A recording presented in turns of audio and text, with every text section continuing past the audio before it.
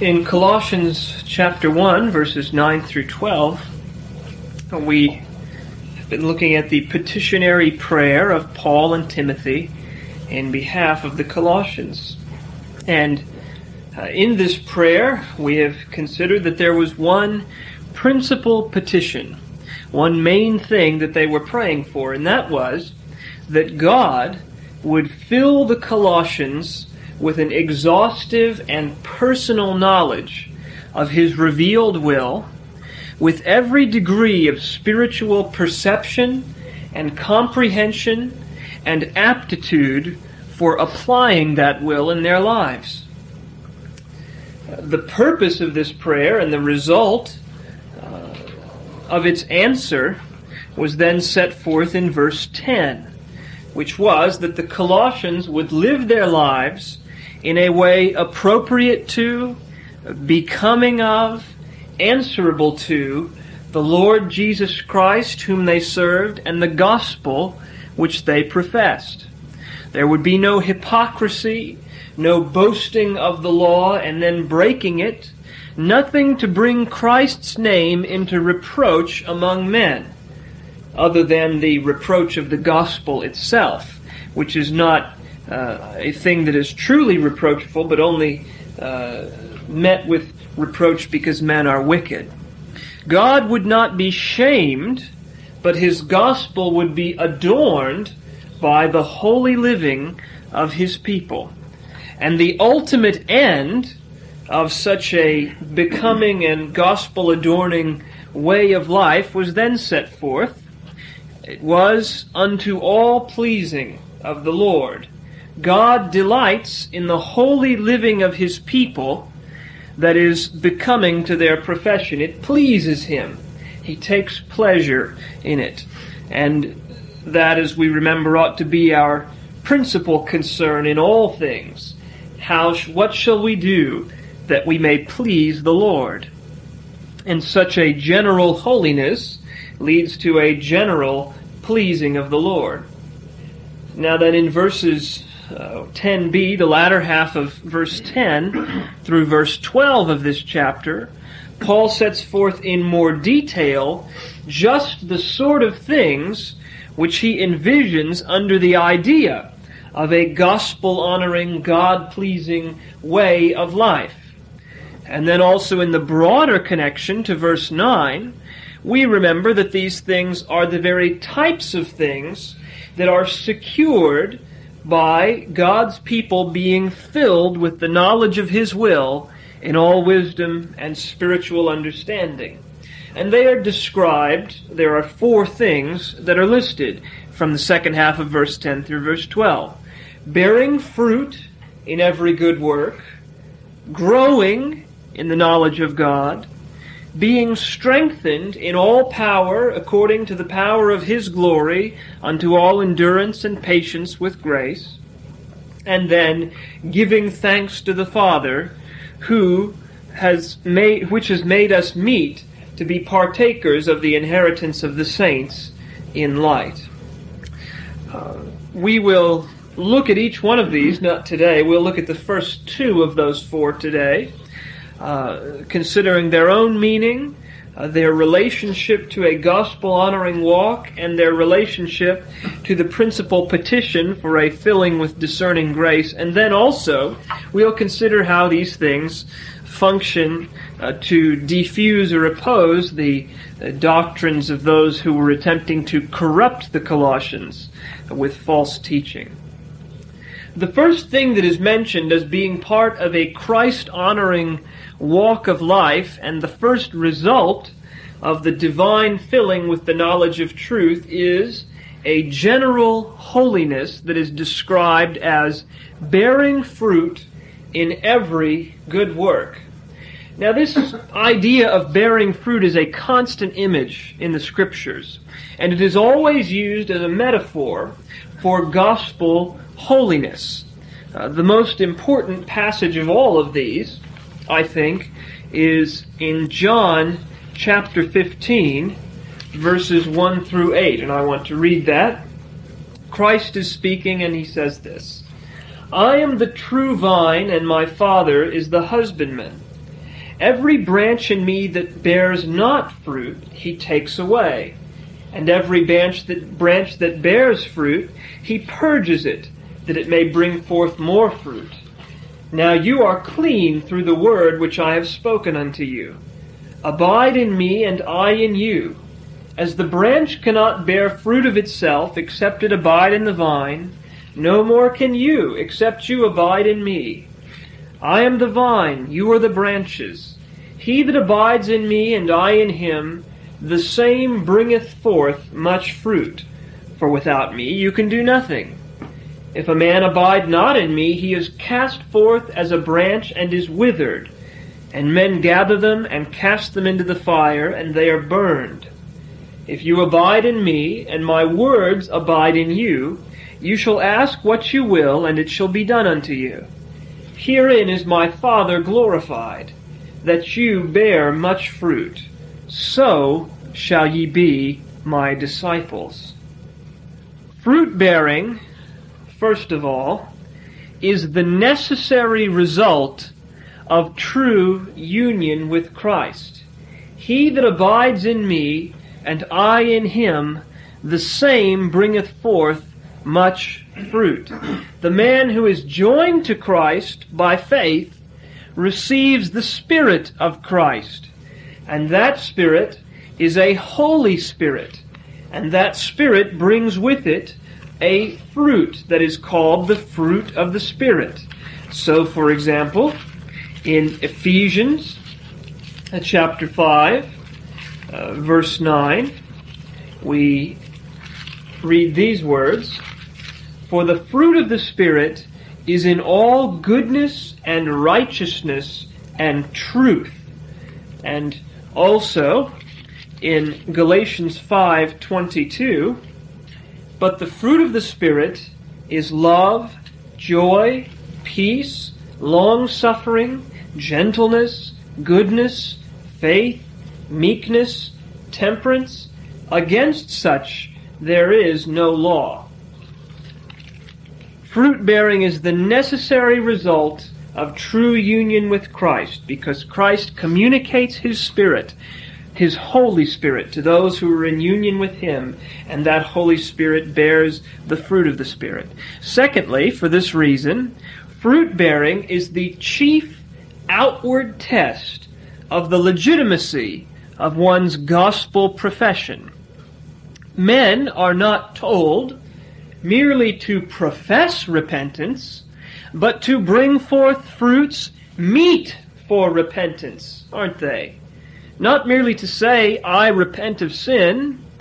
The gospel calls for men to show their repentance by demonstrating the appropriate fruits of repentance. And so it is that we find in the account of Zacchaeus that when he announces his purpose of restitution for all of the fraudulent gain that he has made, fourfold, I believe it was, and when he also announces his purpose of a liberal bestowal of his goods upon the poor, half of what he had, which is the very opposite of covetousness, only then is it said by Christ, salvation is come to this house.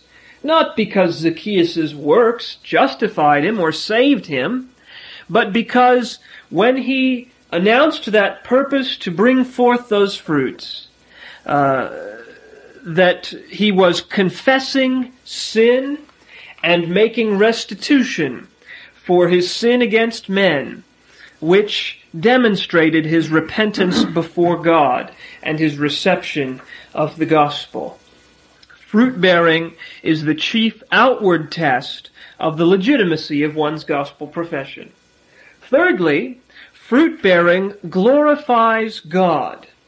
God is displeased, God is dishonored by the barren tree, and that tree will be cut down and cast into the fire. I do believe that God would prefer, if we may use such words, for a man never to profess his name and live in wickedness than for a man to profess his name and live in wickedness. It does not bring open shame to God when a man denies him and lives in wickedness, because that man's rebellion is evident. It brings open and terrible shame to the Lord when a man professes the name of Jesus Christ and His gospel and then lives in wickedness. And that tree, that branch, will be cut down and cast into the fire. But the fruit-bearing tree brings him glory, because it shows His handiwork and His powerful grace. And it is especially glorifying to God, given man's current condition. When fruit is brought forth from a tree that is by nature dead or rotten to the core, that is truly a miracle.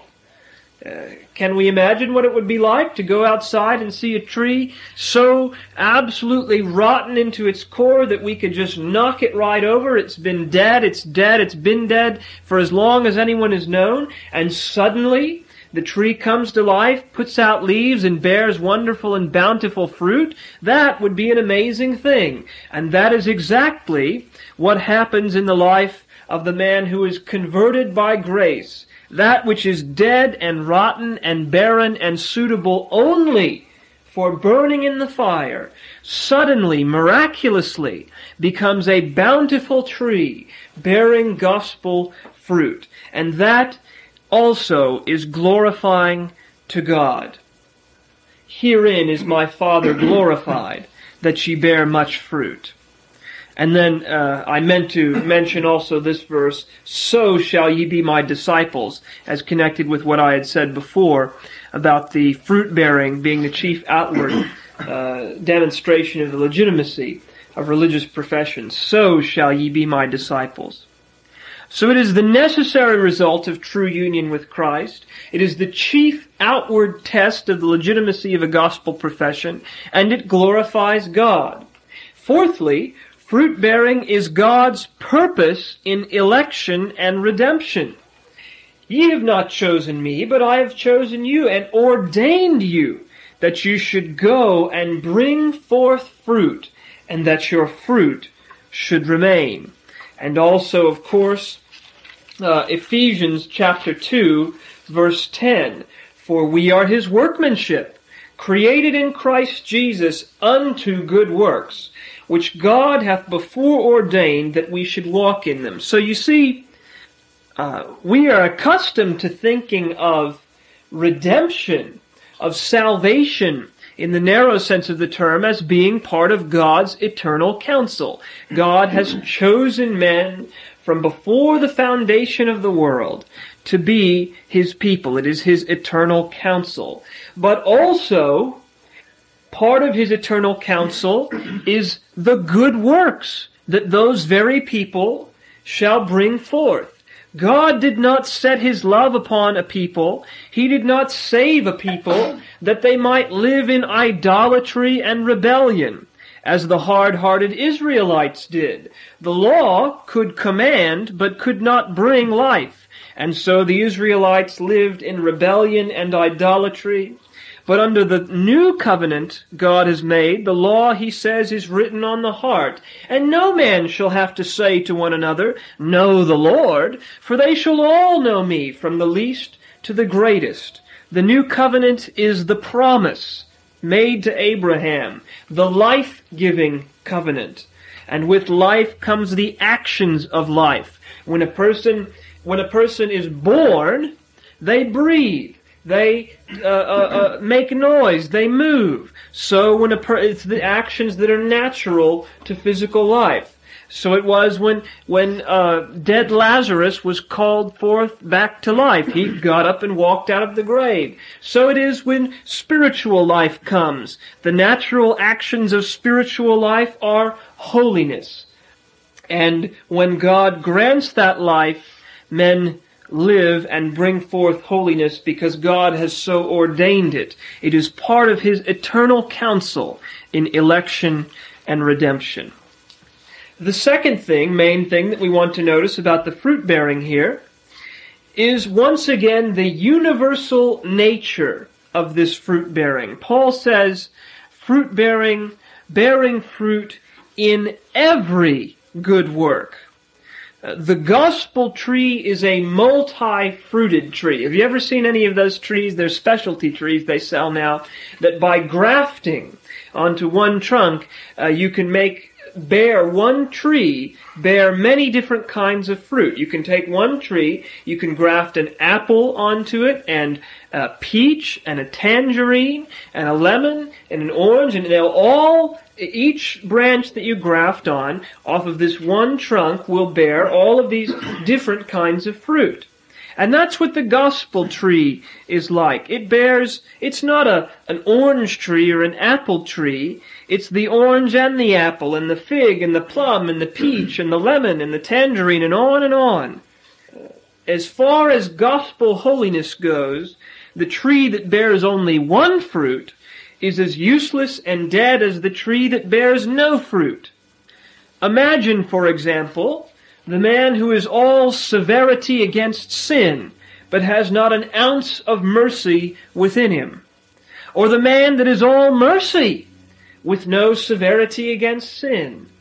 Imagine the man that is all for the union of the church, without an ounce of consideration for the purity of the church.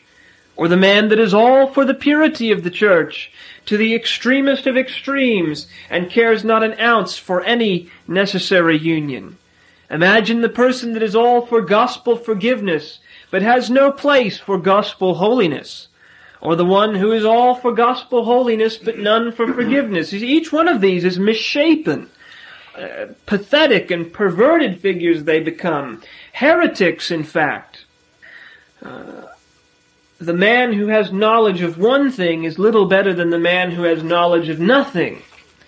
2 Corinthians chapter 9, verse 8. And God is able to make all grace abound towards you, that you always, having all sufficiency in all things, may abound to every good work. 2 Thessalonians chapter 2, verses 16 and 17. Now our Lord Jesus Christ himself, and God even our Father, who has loved us and has given us everlasting consolation and good hope through grace, comfort your hearts and establish you in every good word and work. Hebrews chapter 13, verses 20 and 21.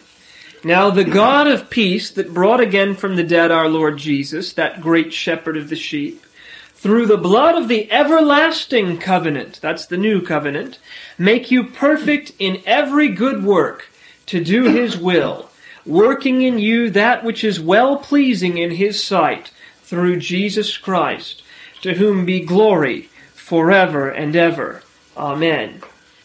Every good work, working in you that which is well-pleasing in his sight. So to summarize, a God-pleasing, gospel-adorning walk is marked, first of all, by a vigorous and general gospel holiness, a fruit-bearing. And that gospel holiness is begotten by God's filling of men with the knowledge of his divine will. As we have a sincere and inward knowledge of the will of God, the same Spirit works in us a sincere and inward obedience to that will. For this is the will of God, even our sanctification. And insofar as it is a extensive knowledge, so far is it also an extensive holiness. Now as we continue in Colossians, there is a second item on this list, being increased in the knowledge of God. There is some discussion about how this verse should be translated and some debate over whether certain prepositions should be in it or not, or it should be a different preposition. And I've taken the rendering that is behind the authorized version and also given the most literal rendering. The most immediate thing to note, first of all, is that the participle here is passive. In the active form, we might translate it growing, though even that we consider to be a passive activity. here it is being grown, if you will, being increased. This is not something that the Colossians are conceived of as doing themselves, not something they do to themselves or for themselves. They are not conceived of as growing themselves or increasing their own knowledge. Rather, they are conceived of as being acted upon by another, those who receive increase, those who are grown by another. And this is a very vital distinction wherever it occurs. We do not grow ourselves physically or spiritually. Which of you by taking thought can add 1 cubit unto his stature? Well, no one. And so likewise spiritually, we are God's vineyard. He plants the plants. He waters and provides the nutrients. He blesses that which He has provided to our spiritual health. Some of these things, of course, are accomplished through means, such as gospel ministers and so forth. But it is still God who giveth the increase. We grow because God grows us and for no other reason. And were God to withdraw Himself, we would immediately become stunted. In fact, we would wither and die. Our spiritual life is from God. Our spiritual growth is from Him as well. Now, the particular thing that's conceived of here makes sense, of course, considering this is a prayer, that it would be in a passive form. The particular thing conceived of here is being increased in the knowledge of God.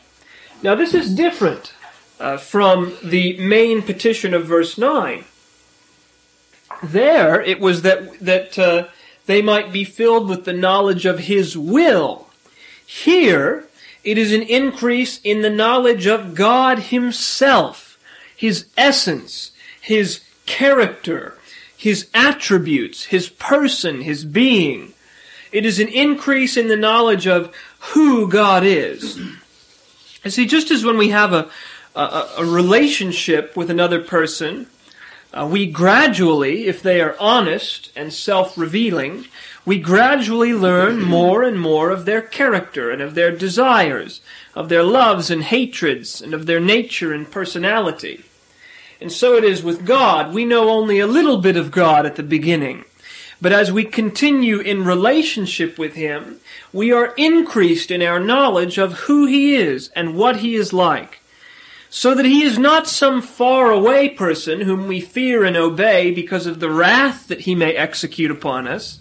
He is a loving, personal Father with whom we have a relationship, whom we reverence with humility and respect, whom we obey out of love. And again, it is the word epigenosis here, the clear, inward, exhaustive knowledge of God, of the person of God, as exhaustive as we ever get, of who God is. This is an important thing to remember. I think it's frequently overlooked. Too often this is neglected, I think, particularly in our day, amongst those who grab hold of the importance of doctrine, to remember that God is not a page out of a book. He's not a subject to be studied. He is. He has being and existence. He is a divine person, if you will. We can know Him. And just as if a person is a stranger, we consider a person a stranger when we know little about them, little about what they're like, little about who they are and their heart, and we consider them to be close when we know those things intimately. So it ought to be with God, and I fear that too often we are strangers with Him. Now, what is astonishing here is, of course, that this passage sets forth this increase in the knowledge of the person of God as being secured, at least in part, by a knowledge of the will of God. And that is because it is especially in what God does and what God says that we learn about who He is. Many people divorce these things today. They can talk all day of their relationship with the Lord and how He just blesses them, and yet never once mention His revelation of Himself in His Word. In fact, when they do talk about Him, they'll often talk about Him contrary to His revelation of Himself in His Word, so that evidently they have obtained such an intimate knowledge of God that they can correct His own revelation by it. In fact, they design and fashion a God for themselves who is contrary to the Word. And this goes on in lesser ways and greater ways.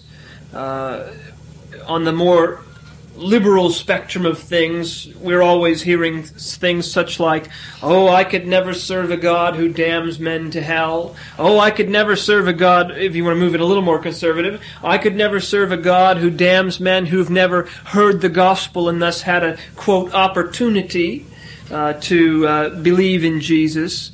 Oh, I could never serve a God who's so narrow-minded and bigoted as to condemn and forbid," and insert sin here. Pick sin as listed in the Scriptures and insert in blank, depending on who you're talking to. And yet, He will do all of those things. He is all of those things, and He commands us to do so as well, insofar as we emulate Him in our lives. The moment we depart from the Word, in some way, lesser or greater, we deface the true image of God. The knowledge of God's revelation is the pathway to the knowledge of God Himself. And it is when God fills us with this knowledge of His will that we are also increased in our knowledge of His person, and thus enabled to have a closer, more intimate relationship with Him. Secondly, we must note that this increase in the knowledge of God is part of the walk that is becoming to our profession of Him. God does not hide Himself from us. He is not dark and unknown and mysterious like some god of the pagans who exists only in a black room, dark black room, and they just fear it. No, God reveals Himself. He reveals who He is.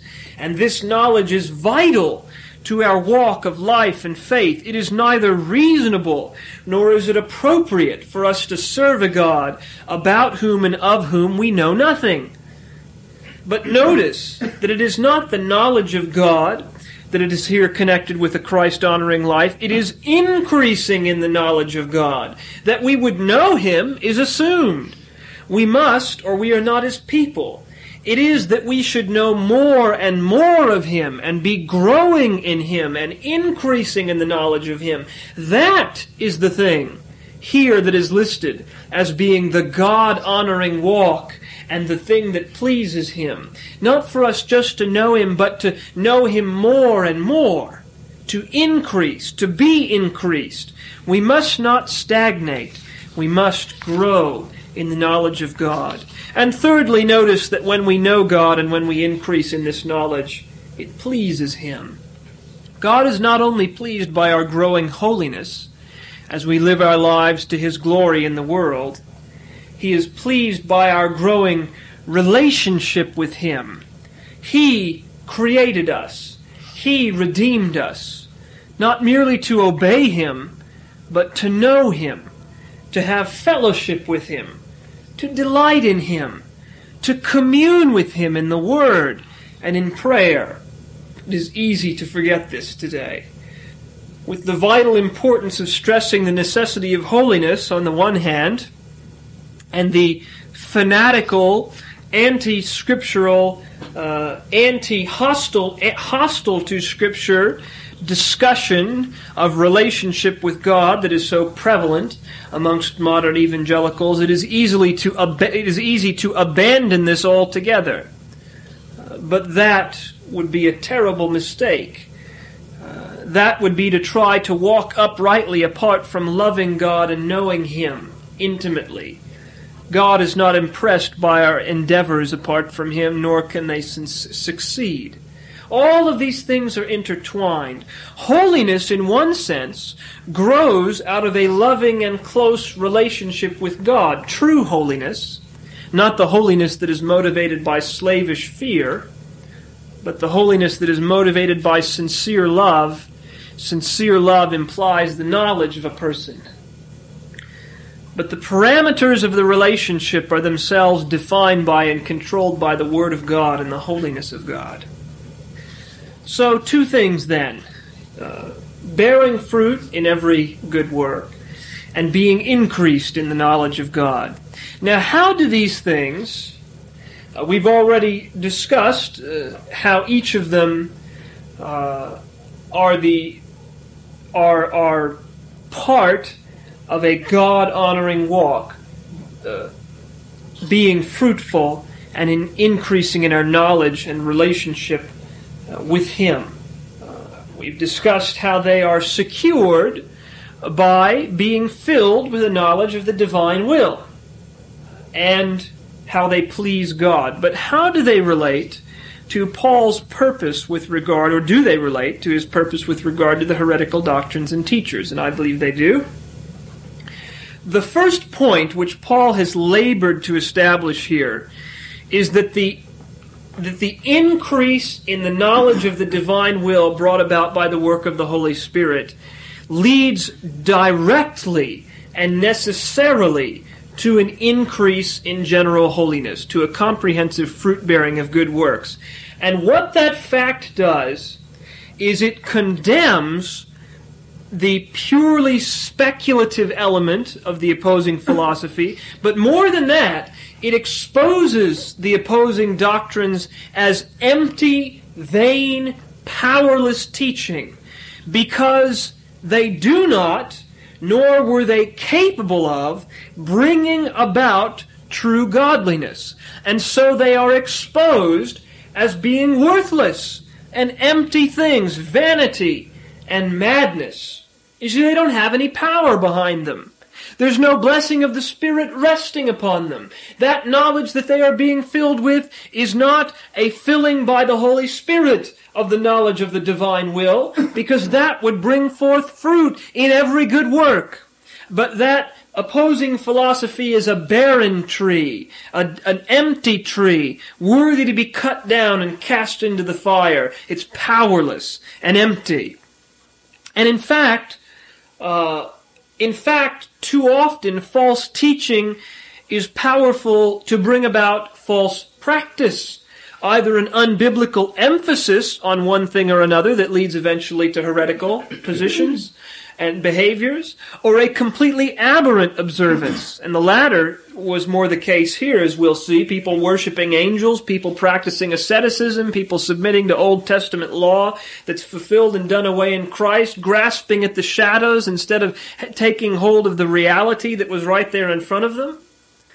The truth is powerful in the hearts of believers to conform them to the holiness of the Lord. The opposing teachings had no such fruit and no such power, and therefore no such divine authorship. Now that is something we need to remember today.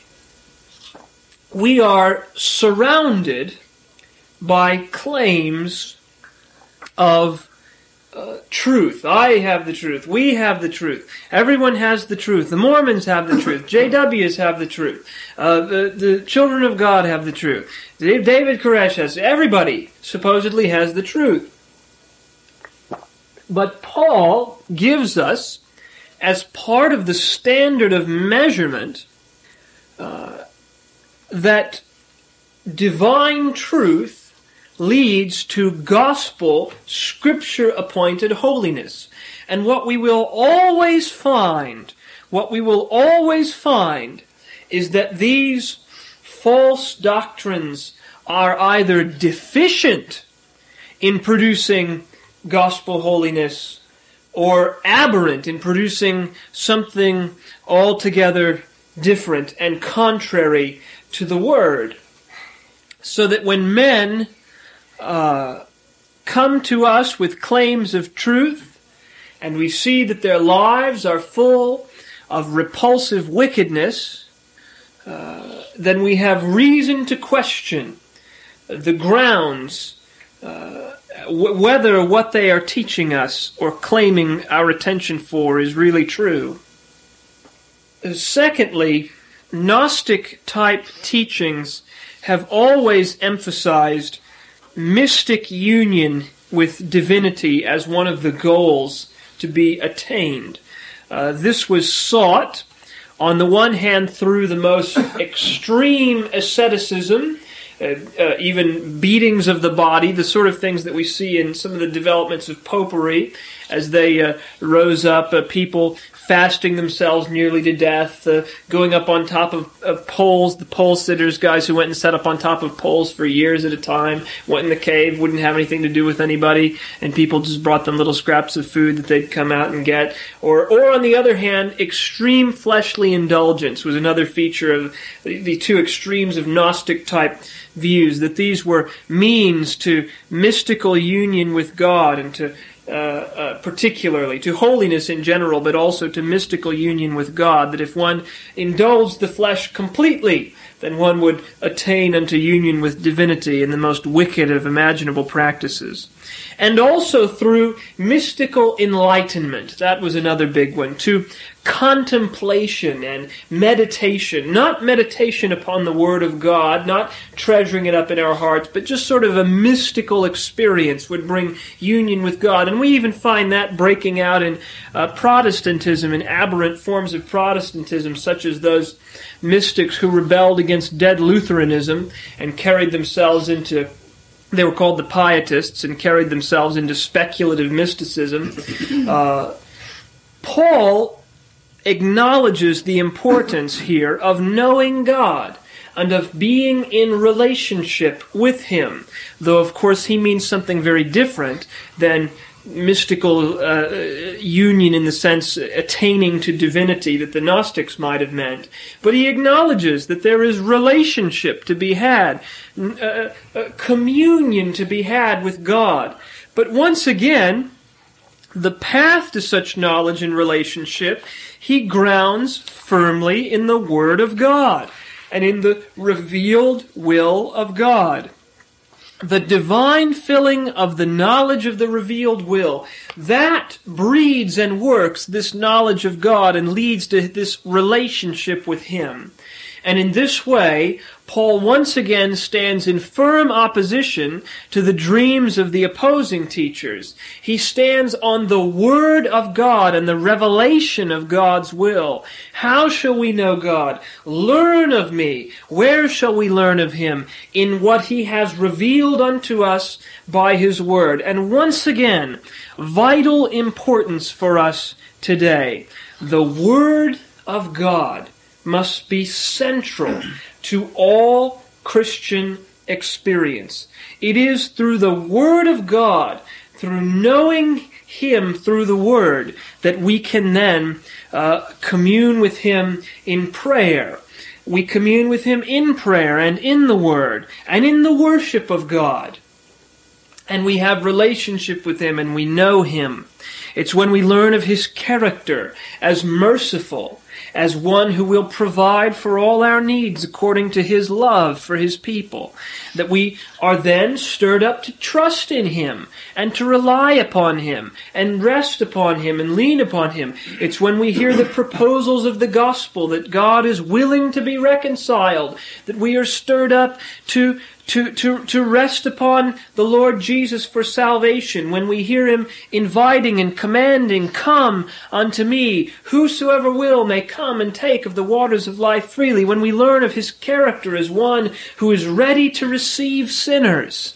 Then we are stirred up and encouraged to go to Him in faith and rest upon Him. When we learn of His character through the Word as being all-powerful and as being a God who takes vengeance upon sin, then we are encouraged to rely upon Him when men wickedly oppose us, as we've heard in the Psalms, that when we have a good conscience before God and men come against us wickedly because they're evil and they hate God and they persecute us and oppose us, when we know the power of God because of what He's revealed in His Word and His faithfulness to His people, then once again we rely upon Him. We trust in Him. We know that He will deliver us, or that if He allows us to perish according to the flesh, He will save us eternally, and that it is for His glory and for the glory of Jesus Christ.